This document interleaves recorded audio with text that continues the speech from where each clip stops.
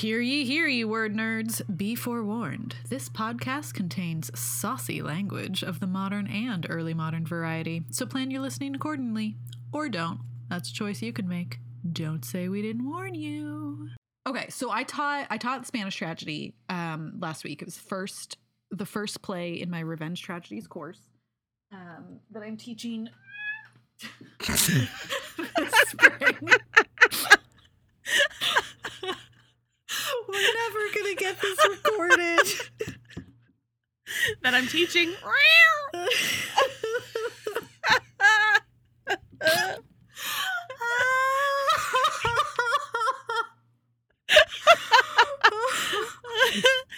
Oh, I'm crying. Okay.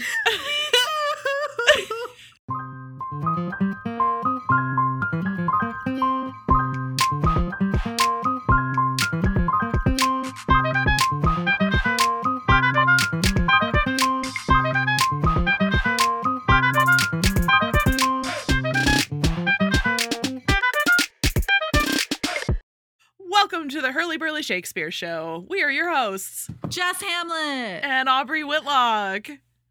And together we are Whamlet. And this week we are revisiting Thomas Kyd's The Spanish Tragedy. I don't know why I did that voice.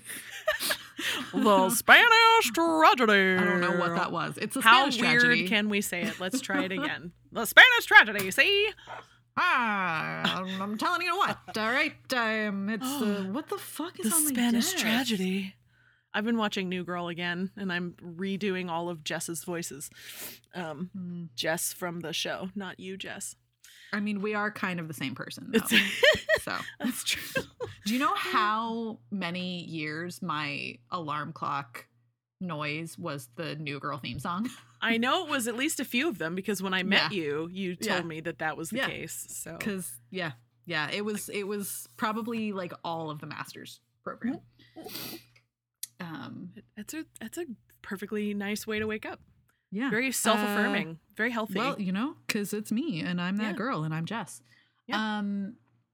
We have digressed and it's already been 90 seconds. So anyway, welcome back to the podcast. I presume you're here because you are always here, or at least regularly here. This week it's a 201 episode. Mm-hmm. You know the drill at this point. Yeah. 201s, we're gonna assume that you already have a familiarity with Thomas Kyd's The Spanish Tragedy. And if you don't, you can check out our banger of a 101 episode from, season 1. It's in there. It was like I think so. Yeah, it was like our season finale in season 1. That sounds fucking fake. I know, but it's true. It's true. So anyway, it's a great fucking episode, if I say so myself. So like, familiarize yourself with the Spanish Tragedy. Shit. Yeah, you're fucking right. 2018. Yes, I am. It does happen from time to time. Yeah. Whoa. 4 years ago. I know. Yeah, and we were just as brilliant 4 years ago as we're going to be today. Today, for this 201 episode, we are talking about revenge versus justice and the pedagogy of dumb shows and masks. Yeah. How to teach those to the kids. Taught the Spanish Tragedy last week. And I don't think I did it super well. So I'm curious to know, how it went and what you tried and stuff. Yeah. But before that, we have a feature we call Happy Hour, which features things that we like that make us feel good, that are progressive sometimes and fluffy sometimes.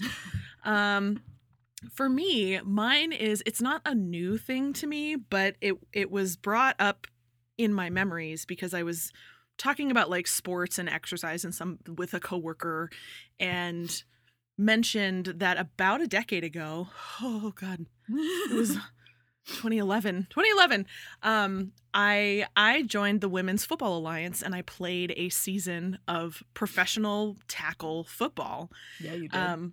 Yeah, and it was fucking life-changing, and it was so great, and it was like I made, friends for life, but also it was the first time in my whole life that somebody, and actually a whole group of people, looked at me, the way I look and we're like, yes, we need this person on our team.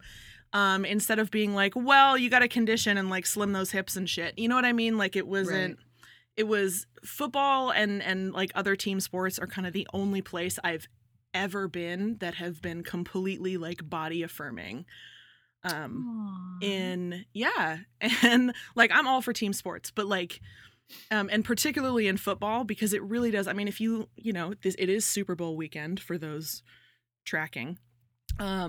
But like football in particular, like needs a lot of different body types to make the team work. Like you need tiny little fast people to run and catch those balls. You need giant brick shithouse people to stop the team breaking, you know, the other team breaking through. Like you need an O-line, you know, like you need all of those body types, and you need like a tall person to like with a really good arm to throw and be a quarterback. You know what I mean? Like, so I just want to throw that out there. One, for this football alliance, for the Women's Football Alliance to get a lot more traction. And like, if you like football, I don't know, pick a team. They're all over the country. There's another league too, the Independent Women's Football League, the IWFL. So you can look up the teams and go and support them. These are called professional tackle football, but the women basically pay for the privilege. You have to buy your own equipment. Like the teams are totally self-funded. Like they need a lot more support than they're getting. And also, if you are so inclined, you should find your nearest team and try out. Like, just go do it. I never thought I would be playing football when I was 28 years old when I did that. But it was fucking awesome. It was awesome. And I was reminded of that from just like a random, you know, office conversation this past week. So I'm going to throw their link up. Find your local team, go support them, or go play some fucking football. It is really fun to just flatten people. My favorite kind of sports are the kinds where I just get to tackle people and like flatten them without getting arrested. So it's the best. I have known and loved you for just about a decade, which also wrap your fucking head around that. Whoa, trying, can't. And you know, I know you, and so I'm used to you, and I just like, you just live rent free in my brain all the time. But it's always really cool to be reminded of how fucking badass you are. And when you talk about football, I'm like, yeah, my fucking friend Aubrey's the fucking tits. She's so fucking cool. And like, obviously I know you're fucking cool because like I've known and loved you for a decade. But sometimes it's nice to have like an in your face reminder of just how fucking amazing you are. Oh, thanks. Yeah. I only had that one little rookie season. You want to talk about some badass women? I do, one of my teammates was an FBI agent. What? Yes. She was on the D line. She was I forget the name of the position now, because again, I only had the one rookie season. I learned just enough to know my plays, and that was it. Right. But yeah, her nickname was Wham Wham. And she was like, such a good name. She was this petite, compact, just like ball of iron. And she would run downfield and just knock bitches out twice her size. She was the fucking coolest. And like, of course, she took those skills out into the field as an FBI agent. Well, like, you would, wouldn't you? So cool. I met so many cool people from all different walks of life playing that sport. It was fucking amazing. So that's awesome. Yeah. Well, on that note, I'm fucking late to the party, but Ted Lasso, y'all. Oh yeah. Don't sleep on Ted Lasso. It's I know it's on Apple TV, and like no one has Apple TV because there's nothing on Apple TV that you want to watch except for Ted Lasso, but like it's worth it, y'all. I am furious about how much I love this show. It's about fucking soccer, but also like it's not about fucking soccer. It's about like fucking relationships and love and grief and you know, life and friendship and sabotage and, you know, all kinds of shit. and I'm furious. I'm furious about how much I love the show.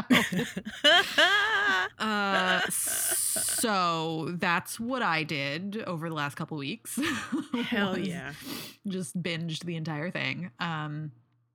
So don't sleep on that. But also, on a non-sports note, yesterday I started reading Detransition Baby by Tori Peters, which is not a terribly new novel. I mean, it's, I guess, in the scheme of time, it is very fucking new. But I think it's a couple years old now. And it made a splash when it came out and everybody was fucking talking about it. And then I put it on my reading list for the queer lit class I'm going to teach in the fall. And I was like, I should probably actually read this before I commit to it. So I started reading it, and it's such a banger. It's such a banger. It's, the conceit basically is 3 women their like lives collide over the conception and, I presume, eventual birth of a baby. I'm not there yet. But it's a cis woman, a trans woman, and then cis man, former trans woman, who has detransitioned, and the way that they all collide together over this pregnancy. It's so good. Yeah. All right. So tell me about your teaching adventure with the Spanish tragedy. And like, how can we help with that? How can we use this podcast to help with that? So, I taught the Spanish tragedy last week, and also the week before. It's the first play on the syllabus in my Revenge Tragedies class that I'm teaching this semester, which, P.S., is like the coolest fucking class. Y'all don't even know. We're having the fucking best time. We already have a body count of 11, and we're reading the second half of Hamlet this week, so you know that's gonna go up. Nice. Yeah, so we started off with Spanish tragedy because, you know, it's early. It's kind of like the revenge tragedy on the English stage. And it's like, it's foundational for the genre. So I taught it. And something that you might remember from 37,000 years ago when we did the 101 episode is that this is a play with only 4 acts, which is fascinating. I can't name a single other play in the early modern canon that has only 4 acts. I think the rest of them are all 5 acts or scenes. And I'm sure there's, you know, more out there, but I'm not aware of them. So the big conversation in my class last week that I wanted to then bring to the podcast was, what is the difference, or where's the line between revenge and justice? And how do we define those concepts for us? How do we define them in the play? How do we define them for characters? Which characters are seeking what? You know, is there a distinction? How do we classify that distinction? You know, this kind of thing. So I think it's really fucking fascinating. And that my students were so gung-ho about it for, you know, 2 weeks, basically. They were like, you know, what is revenge and what is justice and what's the difference and how do we, you know, talk about it? So, do you want to take a stab at that? Yeah, I don't know. Revenge and justice kind of feel antithetical to me. Interesting. Like if you're, I think the same outcomes can sometimes transpire in either, when you're either seeking revenge or seeking justice. But I think it's the intent behind them that makes them maybe different. Or like wildly opposite. Like revenge to me feels like, and this is, you know, informed by, I guess, a lot of literature too, as well as experience, but revenge feels like something outside of a system. It is It is vigilante, I think, by nature of being what it is, and to me, revenge always seems like the utmost consequence is death of some sort, Sure. somebody's death, somebody's termination. Sure. Right. And I know it doesn't always have to be that way. In literature, it certainly feels that way. In in plays, especially, it certainly feels that that's the ultimate goal. And maybe that's the sticking point for me, is that justice should not involve somebody's death. Sure.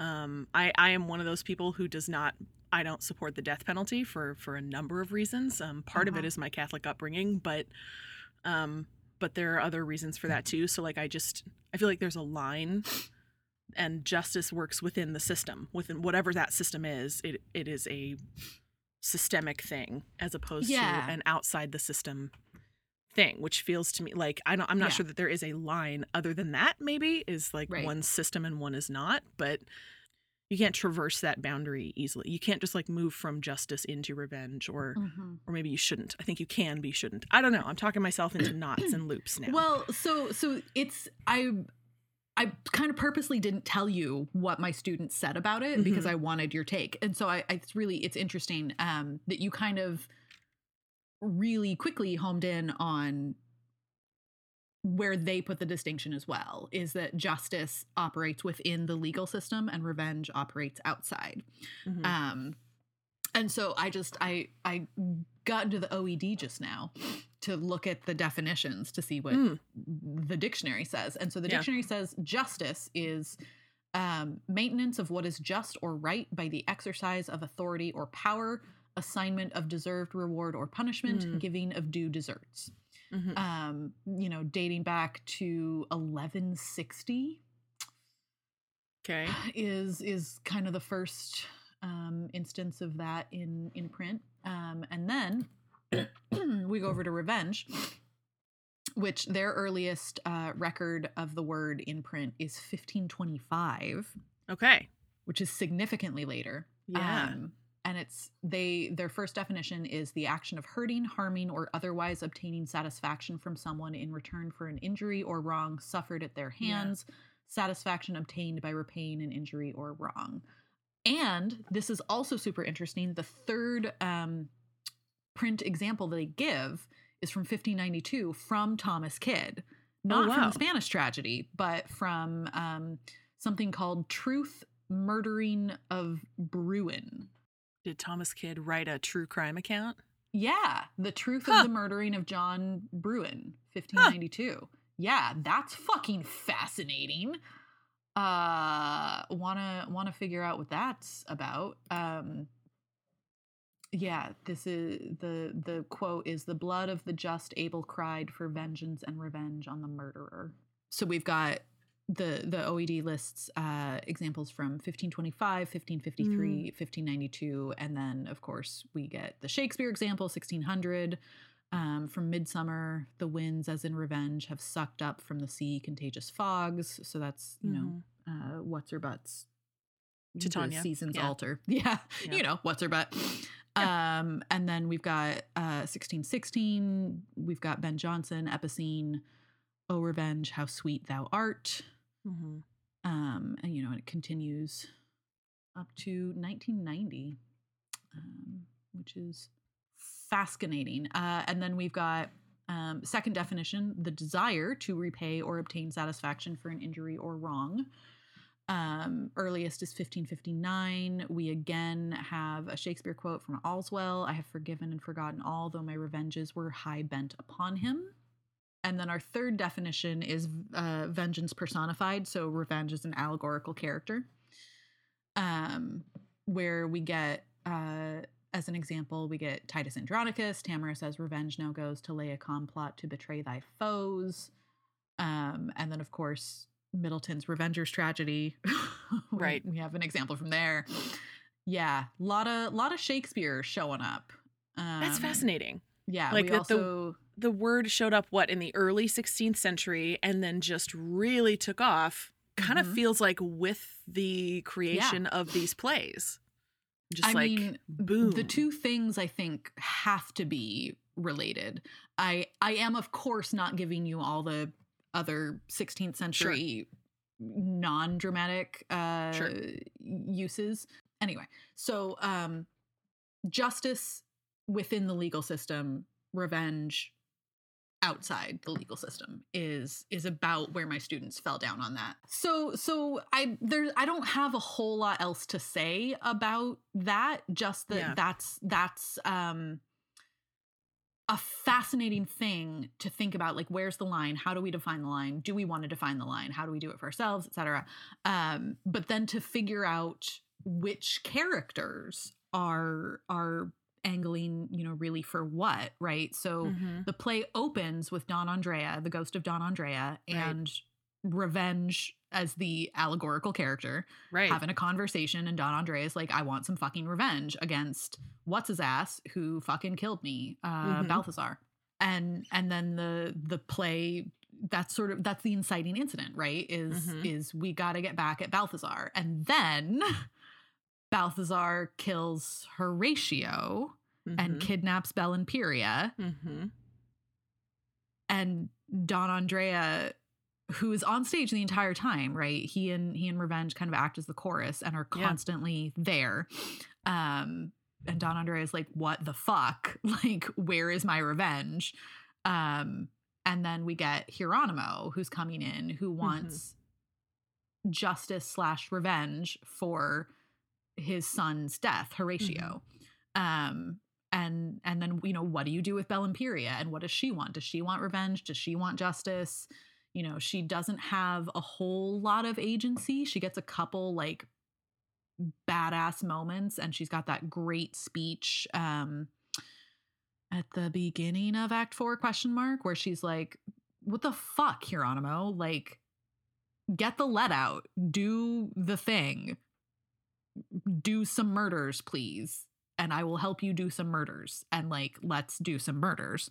And then, so it's the other like fun conversation we had was like, whose story is this, and who is driving the plot, and whose revenge are we most invested in? Because I don't think it's Don Andrea's.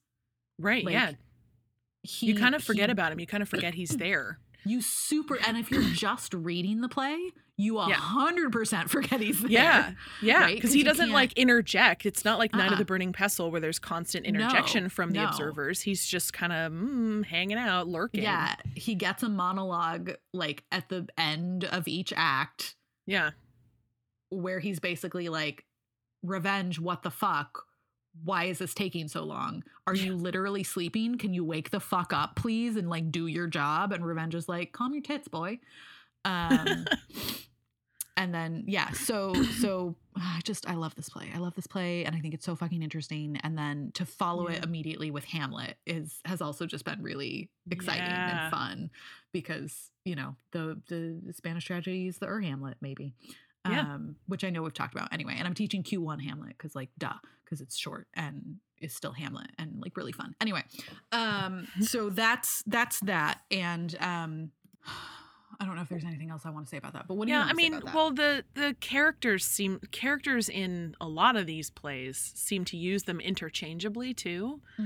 Like if you take that like eye for an eye action yourself, you're getting revenge. And if you ask someone else to take that action for you, it's justice. Or like, I guess it depends on who you ask. But if you're asking somebody in power to enact a consequence for you, you are seeking justice, right? Because I like, my brain is very much in Romeo and Juliet right now, because we're rehearsing Romeo and Juliet, about to open it. And the line, I crave justice, which thou prince must give. Romeo slew Tybalt, Romeo must not live. Like, she clearly wants an eye for an eye, again, wants a death for a death, but she's asking like someone within the system to do it for her, and therefore it is justice and not child for child murder, right? So I guess it really does go back to the system, which of course the system is flawed, the system is biased, the system doesn't work, the system isn't just in so many occasions. it's built to be unjust. So, which is, again, it's like why people seek revenge. It's why people try to do it themselves. And it's wrong. Like, seeking revenge is bad and seeking justice is good, except you're kind of seeking the same thing, either within the system or without it. I don't know.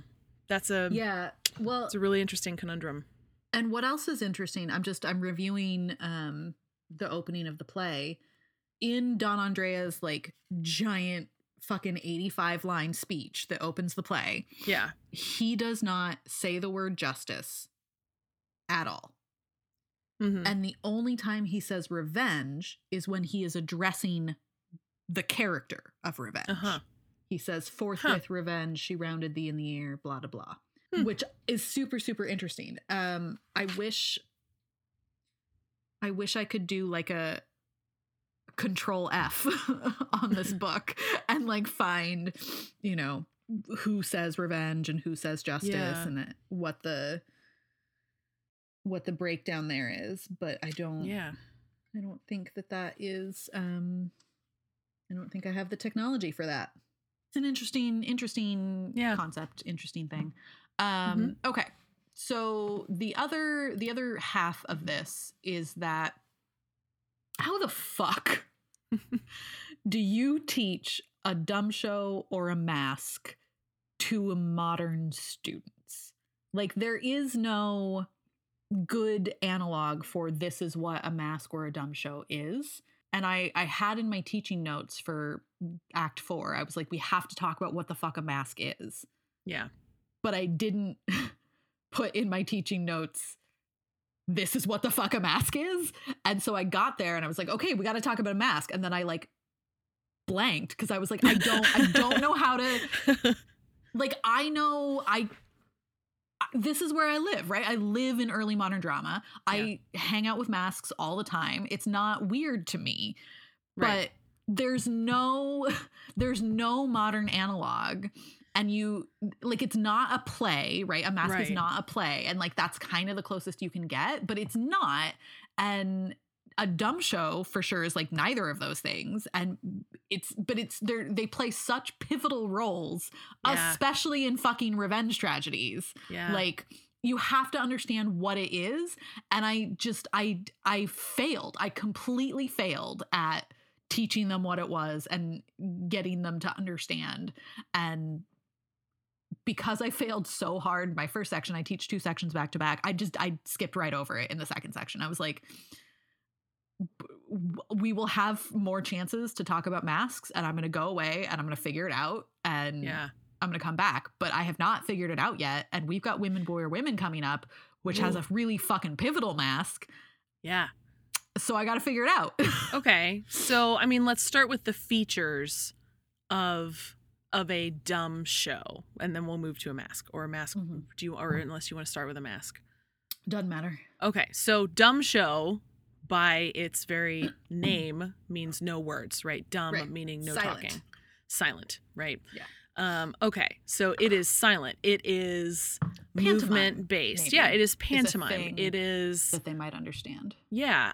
If any of your students, I mean, we're on the East Coast. If any of your students are familiar with Cinetic Theater in DC, like, okay, well, they should be, first of all, because they do fucking incredible work. But all of their stuff essentially is dumb show. It is nonverbal. It is dance and movement based of like classic plays and new plays. But they've done like Cyrano. They've done As You Like It. They've done all kinds of stuff.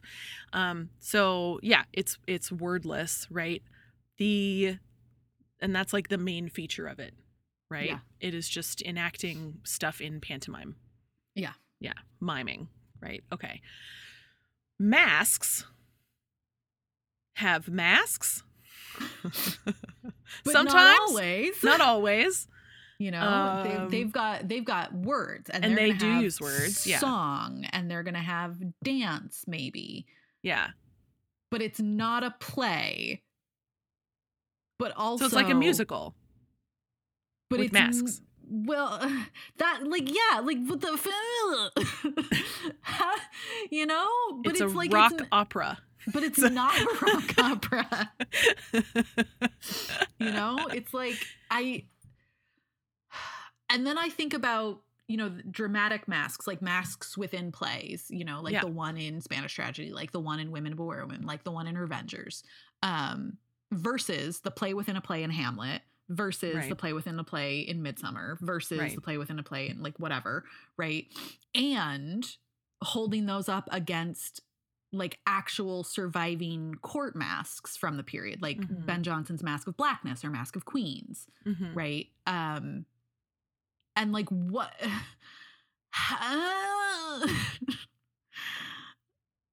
Yeah. I mean, I think I just gotta get on Twitter and be like, fuck, someone help. How do I, how? Yeah. Well, I mean, with something so sort of fluid in form, I think it's okay to also just say like, this is essentially what it is. Okay. These are the features that you're going to see when it's a mask versus when it's a dumb show. It's not, everything is a rule until it's not. Sure. Right. Which is sort of true about a lot of things, but like, it's just one of those, like, you'll know it when you see it kind of things. Like, this is a mask. Like porn. A little bit, yeah. I can't but define like, it, but I know it when I see it. I can't define it, but I know a mask when I see it. Like, P.S. I fucking said in that class. And then I went, yeah, okay, I'm not going to do this in the second section. Yeah. Yeah, and I think it's okay to like, and maybe let them try to figure out if it's a mask and be like, well, you were almost there because you caught this, and this part of the form, but in Hamlet, this isn't a mask because of these reasons, or, it doesn't have, like, masks have that, like, that je ne sais quoi of, like, higher theatricality, like, heightened, right? Like, heightened performativity, maybe, that... But also, doesn't the Mousetrap, the play within the play in Hamlet, doesn't it start with a dumb show? It does. It does start with a dumb show. Yeah. But it's not a mask. It just begins with a dumb show. Yeah. Yeah. Whereas, I mean, for those who don't remember, in the Spanish Tragedy, this mask at the end turns into a snuff show because Horatio, because the actors that are playing in this mask get murdered for realsies with real weapons. And Horatio pops out at the end of it and is like, no, Hieronymo. Hieronymo. Sorry, Hieronymo. Right. Sorry, the H names. Hieronymo, his dad, is like, ha, I have stabbed these fuckers for real. You thought you were watching a mask. You thought you were watching a dumb show, but it's not. You just watch these people die for real. Stab, and he stabs himself. Right? Yeah. That's kind of what makes it so epic. Yeah. So Hieronymo stabs Balthazar. Uh-huh. And then also Lorenzo. Yeah. No, Bellimperia stabs Lorenzo. And then Bellimperia stabs herself. And then Hieronymo draws back a curtain and shows off the body of his dead son Horatio. Uh-huh. 'Cause sure. Why wouldn't you? He just kept it around. Yeah. And then he runs to go hang himself, but the guards stop him. Right. And then he bites out his own tongue. Right. And then he asks for a knife so that he can sharpen his quill so he can sign a confession. Right. And then uses that knife to stab the Duke and then himself. Cool. And then it's the end of the play. And then Don Andrea's like, all right, this was fine. Justice is served? Yeah. Question mark? Uh-huh. Yeah. I mean, okay, so I think also wasn't it like another thing about masks? It was like who could perform in a mask? Like, didn't members of the royal court perform in masks? Like, people of status, aristocrats, would like participate in masks because there was something like, again, I think it goes back to like there's something like some heightened performativity about it. There's like showiness about it. So, you know, God bless the OED again. Mask a form of courtly dramatic entertainment, often richly symbolic, in which music and dancing played a substantial part. Costumes and stage machinery tended to be elaborate, and the audience might be invited to contribute to the action or the dancing. The masque became a clearly defined genre during the reigns of James I and Charles I. That makes sense. Less sophisticated earlier spectacles are sometimes called entertainments to distinguish them from these Stuart masques, and post-restoration spectacles such as Dryden's secular masque from 1700 are not readily distinguished from other kinds of drama. So that's helpful. Yeah. So it's courtly. Like it's definitely courtly. That is like helpful. you wouldn't see a masque at the Playhouse on a Tuesday. Right? Like no. Right. Unless they happen you were at court. At the Playhouse on a Tuesday watching a play which included exactly. a mask. Like with a mask. A mask within a play would be like, a little bit of meta performance is it. You would never see like a full-on mask outside of an aristocratic home. No. So okay. That helps. Who's this guy? H.A. Evans in 1898 writes, I think, a book called English Masques. And he says the masque is a combination in variable proportions of speech, dance, and song, but its essential and invariable feature is the presence of a group of dancers, varying in number, but commonly 8, 12, or 16, called maskers. Okay. So masque has got to have a dance, I guess. Except that so many of the masques in plays, I think, don't include dances. Like there's no mask in the Spanish, or there's no dance in the Spanish tragedy masque. There's no textual dance in the Women Beware Women masque. I mean, not with that attitude. There could be just like a line of dancers upstage. Well, yes, yeah. Right, but there's the text does not provide for it. Sure. Maybe it's assumed. Who knows? Yeah, I mean, maybe, right? Like maybe that's just lost to us because the mask is not a thing. Because there's some assumed connotations, assumed requirements that they didn't need to write down. We don't know. I mean, there's definitely dancing in the surviving like actual courtly masques we have, right? In Mask of Blackness, Mask of Queens. Those are the most famous ones. But Ben Jonson wrote a lot of masks. We might have to do we're not going to do an episode on Ben Jonson's mask. I refuse. I put my foot down. I will do an episode on the Taming of the Shrew sooner than I will do an episode. Well, yes. Or like I know. I was being silly. Okay, I'll do better. I'll do an episode on Antony and Cleopatra again before we do a Ben Jonson probably episode. Yes. Yeah, probably. Like I said, we're scraping the bottom of the barrel. We got to get back to it sometime. Yeah. I mean, so the thing that I have always found that helps me teach something, especially like whether it's something that's completely unfamiliar to me or something that feels like intrinsic in me because I've dealt with it so much, you have to reteach it to yourself first. Yeah. Right? Like that's the thing is like come to it brand new. And how would I teach how would I need this broken down for me in order to, teach it to somebody else? Like, that's why actually, weirdly enough, like sometimes English majors make the best math teachers because you have to find it's, because you have to find like the little tips and tricks to get a brain unfamiliar with whatever concept for yourself. You have to teach it to yourself before you can teach it to anybody else.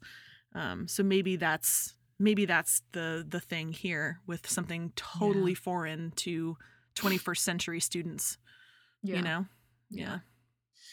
Yeah, I fell down a little bit on that. But the great news about teaching a class on revenge tragedy is that I'm gonna have another opportunity to teach the goddamn same thing real fucking soon. Totally. So, Women Beware Women is coming up real fast. Oh man, I can't wait. I can't wait to hear what they think of that one. Yeah. And then we go from Women Beware Women to 'Tis Pity She's a Whore. Excellent. And then we have a hard pivot back to the 1580s to Jew of Malta. Okay. And then we're ending with Revengers because obviously.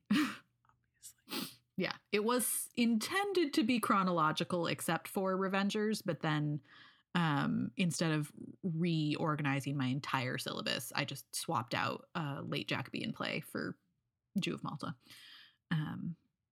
So we're gonna bounce around a little bit. Yeah. Fun stuff. I'm very excited to revisit these wonderful, wonderful plays and introduce them to some bright and charming students.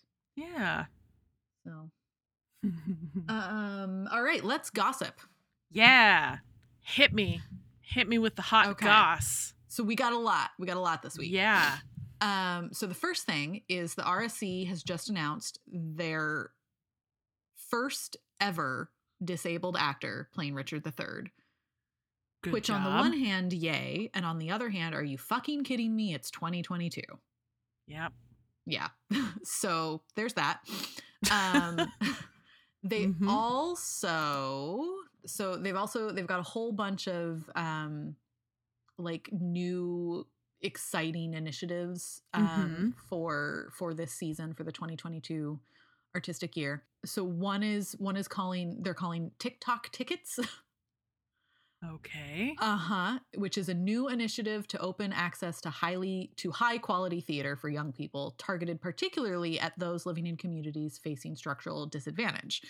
10-pound TikTok tickets are available for all RSC productions for any 14 to 25-year-olds, students, and state schools. There doesn't seem to be anything like you have to be on TikTok to get them. I think it's just like a Gen Z alliteration thing. Okay. Yeah. Okay, because I was gonna ask, like, what's the TikTok connection? Like, what do you have to do? Do you have to make a TikTok video to like? It does not seem okay that way. No. Oh wait, they're partnering with TikTok. The RSC will work with TikTok to provide subsidized travel information and support to encourage young people's access to RSC productions. All right, that's cool. They've got TikTok subsidizing part of the initiative. Yes. Well, that's kind of cool. Yeah, that's a cool partnership. Yeah. And then the other kind of like big story out of the RSC is that they are starting 37 plays, which is a nationwide project to capture the stories of today. Working with the RSC's 12 regional partner theaters, the newly launched website 37plays.co.uk will offer playwriting support and advice to those who are writing a play for the first time, as well as emerging and professional writers through 2022. So it's like a playwriting initiative that's the RSC plus the Alhambra, Bradford, Grand Theatre Blackpool, Hall Truck Theatre, Hall for Cornwall, Intermission Youth Theatre, Marlow Theatre, Canterbury, Northern Stage, Norwich Theatre, Nottingham Theatre Royal and Royal Concert Hall, the New Vic, Stoke, Silhouette Youth Theatre, and York Theatre Royal. And then like it's a contest. They're going to choose 37 plays announced in April 23 and will be performed script in hand across the UK and online in autumn of 2023. Cool. Yeah. And then this is also cool. Play submissions divide into 3 age categories of up to 11 years old. Oh. Right? Oh, little baby plays. And then 18 and above, right? Like I want to That's great. I want to see the baby plays. Yeah, so that's cool. So, you know, RSC is doing some stuff. What else have we got? Oh, Fatal Throne. Okay. This is a book that landed on my radar this week. It is not new. It's 2018. It's called Fatal Throne: The Wives of Henry VIII Tell All. And it's historical fiction? Yeah, it's historical fiction. Okay. And it's YA, and the conceit is that each wife gets like her own tell-all novella. Amazing. That is written by 6 individual YA authors, and it looks fucking great. Huh. Yeah. And so I gotta get my hands on this. So just shouting that out. And then what else we got? Theater J, expanding the canon. So Theater J is a theater somewhere. DC. They're in DC. So they're launching and expanding the canon program for playwriting. So so Theater J's Expanding the Canon Initiative will commission seven extraordinary, racially and ethnically diverse Jewish writers to create new full-length plays that thematically and visually center diverse Jewish narratives. This program is for Jews of color, multiracial, multi-ethnic Jews, indigenous Jews, and Mizrachi and Sephardic Jews who seek to correct and broaden the historically limited portrayals of Jewishness on stages in the U.S. and around the world. Cool. So each writer will receive a $10,000 commission to create a new play over 2.5 years, and also a $5,000 developmental budget that can be used for readings, workshop, research, and travel. Very cool. Yeah, it's really, really cool. So you have to apply. You have to identify as Jewish. It's fucking cool. It's fucking cool. Yeah. Yeah. I don't know if I said Mizrachi right. That's not a word I'm familiar with. I do know Sephardic, so apologies if I've gotten that wrong. Because I'm only Jewish, which is my favorite joke. My heritage, my Jewish heritage is a couple generations removed at this point. A little vestigial. Yeah. Yes. Yeah. It's on my mother's side, but it's back there. Anyway, so that's cool as fuck. And what else have we got? White People in Shakespeare. Yes. White People in Shakespeare is an essay collection on race, culture, and the elite, edited by Arthur Little Jr. It has been in the works for a long fucking time. And it is finally coming out from Arden Bloomsbury in October of this year. Oh, man. Must have. Yes. It also, so the very first essay is by Imtiaz Habib, who is the author of Black Lives in the English Archives, I think is the title, but he did this groundbreaking archival research in the 90s that tracked all of the places that we can see people, Black Africans, people of color, people of African descent living in England in the fucking Renaissance. Yeah. And their jobs and shit. Anyway, he's been dead for a while. That's too bad. It is too bad, but also tells you how long this collection has been in progress. So it also includes work by Dennis Britton, David Sterling Brown. Yes.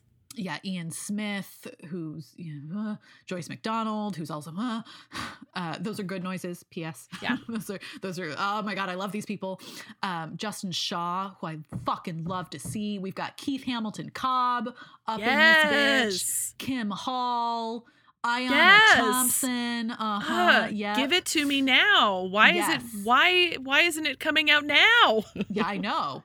Ruben why do I have Espinoza, to wait until the fall? That's not fair. Margot Hendricks, Peter Erickson, just like it's a who's who of people working in pre-modern critical race studies. Hot damn. Yeah, and I cannot wait to get my hands on it because it's going to inform my book project for fucking sure.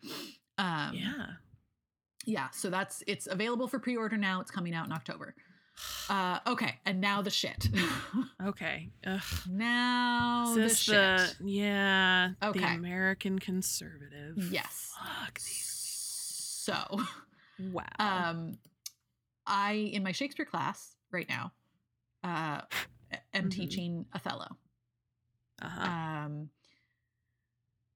And this came across my Twitter timeline last weekend. Yep. And I said, okay, what if I throw out the last week of Othello and I just teach this bullshit? And then I did. How'd that go? Well, I'd only intended it I'd intended it to take up one day and not two, but it took up two. Okay. So I think on our last episode, we briefly talked about Peter Marx's article about the Shakespeare Theater Association and their like conversations about diversifying Shakespeare, that we mentioned that.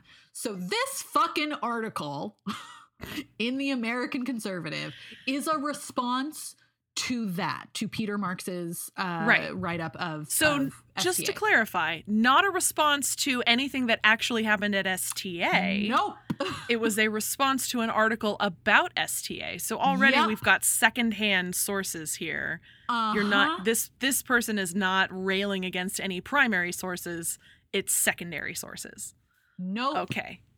Yeah. So top-notch journalism. Wink, wink, nudge, nudge. Well, let me read to you the author's bio. Casey Chalk writes about religion and culture issues for the American Conservative and is a contributing editor for the New Oxford Review. He is the author of The Persecuted, True Stories of Courageous Christians Living Their Faith in Muslim Lands. Oh, wow. And if that doesn't tell you everything you need to know about this motherfucker. Yeah. Somebody's got a persecution complex. Yeah. So his whole here's the subheading to the title of the article is Circumscribing Shakespeare. And then the subheading is the push by Shakespeare companies to abandon Shakespeare in the name of diversity seems driven by resentment of his greatness and our smallness.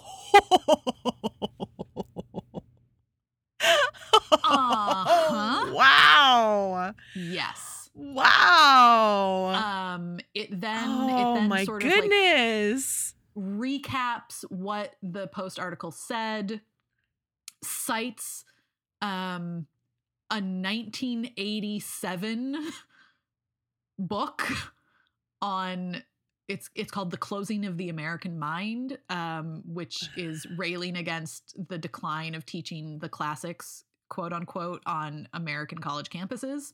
Wow. And then it quotes Matthew Chapman, who his quote is pulled wholesale from the Post. Matthew Chapman was interviewed for the Post article. Yes. It does not identify Matthew Chapman. It just refers to him as assistant professor of performance studies at the State University of New York at New Paltz.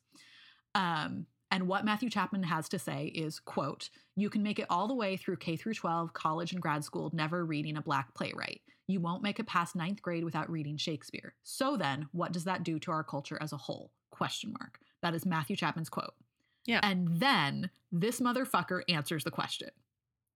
And he says, "I don't know, but I presume that he, Matthew Chapman, would say it perpetuates white supremacist patriarchal norms while demeaning the accomplishments of persons of color." And then Matthew Chapman tweeted and was like, "That's actually not what I would fucking say." At which point I was like, okay, so I got to teach this.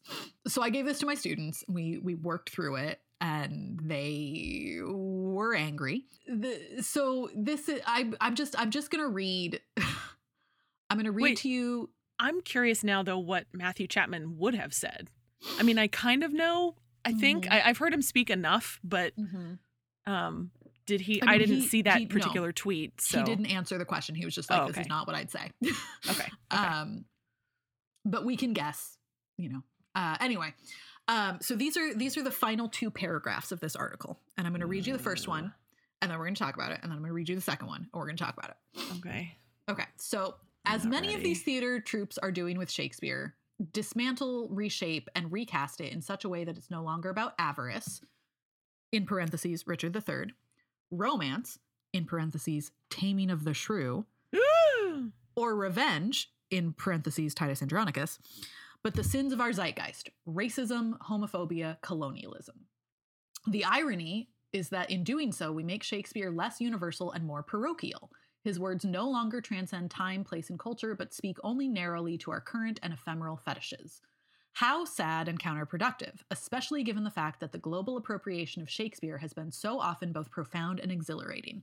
When I first saw Kurosawa's Ran in high school, I didn't even know it was an interpretation of King Lear. For me, the play will always bring to mind Daimyo and Samurai. So let's unpack that. And let's start with his assertion that Taming of the Shrew is a play about romance. Well, that tells me everything I need to know about his marriage. And let's also start with his assertion that Richard III is a play about avarice, which means greed. For those of you who are unfamiliar with avarice, I had to define it for my students, so I'm just defining it for everybody. That's just like your opinion, man. It's so fucking reductive. Yeah. Richard III is about politics and family and ambition. Yeah. And I mean, maybe all of those things can be reduced down to greed, but I don't know. I mean, okay, here's the problem, right? This guy is this white man is assuming that his hot take on his reductive hot take is the only hot take. Like, it's the only conclusion anybody could possibly come to. Yeah. And that's inherently the problem. That is the inherent problem of like trying to claim that Shakespeare is universal, that everybody's going to take away the exact same thing from it.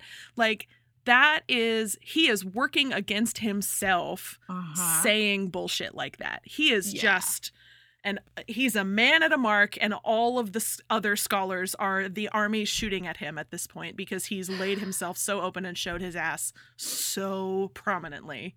Yes. What a douche. Yeah. Oh, wow. Yeah. Yeah. Okay. So now I'm gonna bring you to the final paragraph, and I need you to listen closely. I will try. And I need you to understand that I'm going to read every single word in the exact order that it is written, and I am not having problems reading. Okay. Here we go. I'm listening. The diminishing influence of Shakespeare means more than simply the loss of our heritage. It means a weakening of our ability to appreciate that cultures and eras different than our own have something of eternal worth to tell us.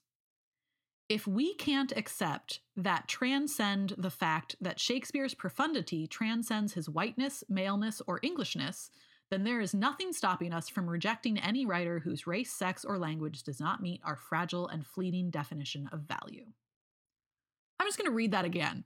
If we can't accept that transcend the fact that Shakespeare's profundity transcends his whiteness, maleness, or Englishness, etc., etc. It sounds like he started a sentence and then restarted that sentence without deleting the first part. I've done that before. Yeah, but that's did you then publish it? Hell no. Online Where's magazine? His editor? Where's his editor?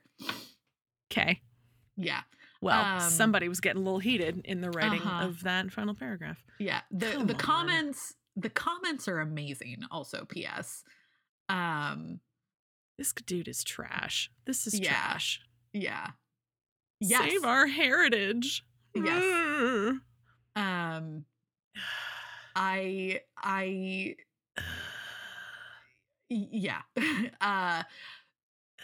So I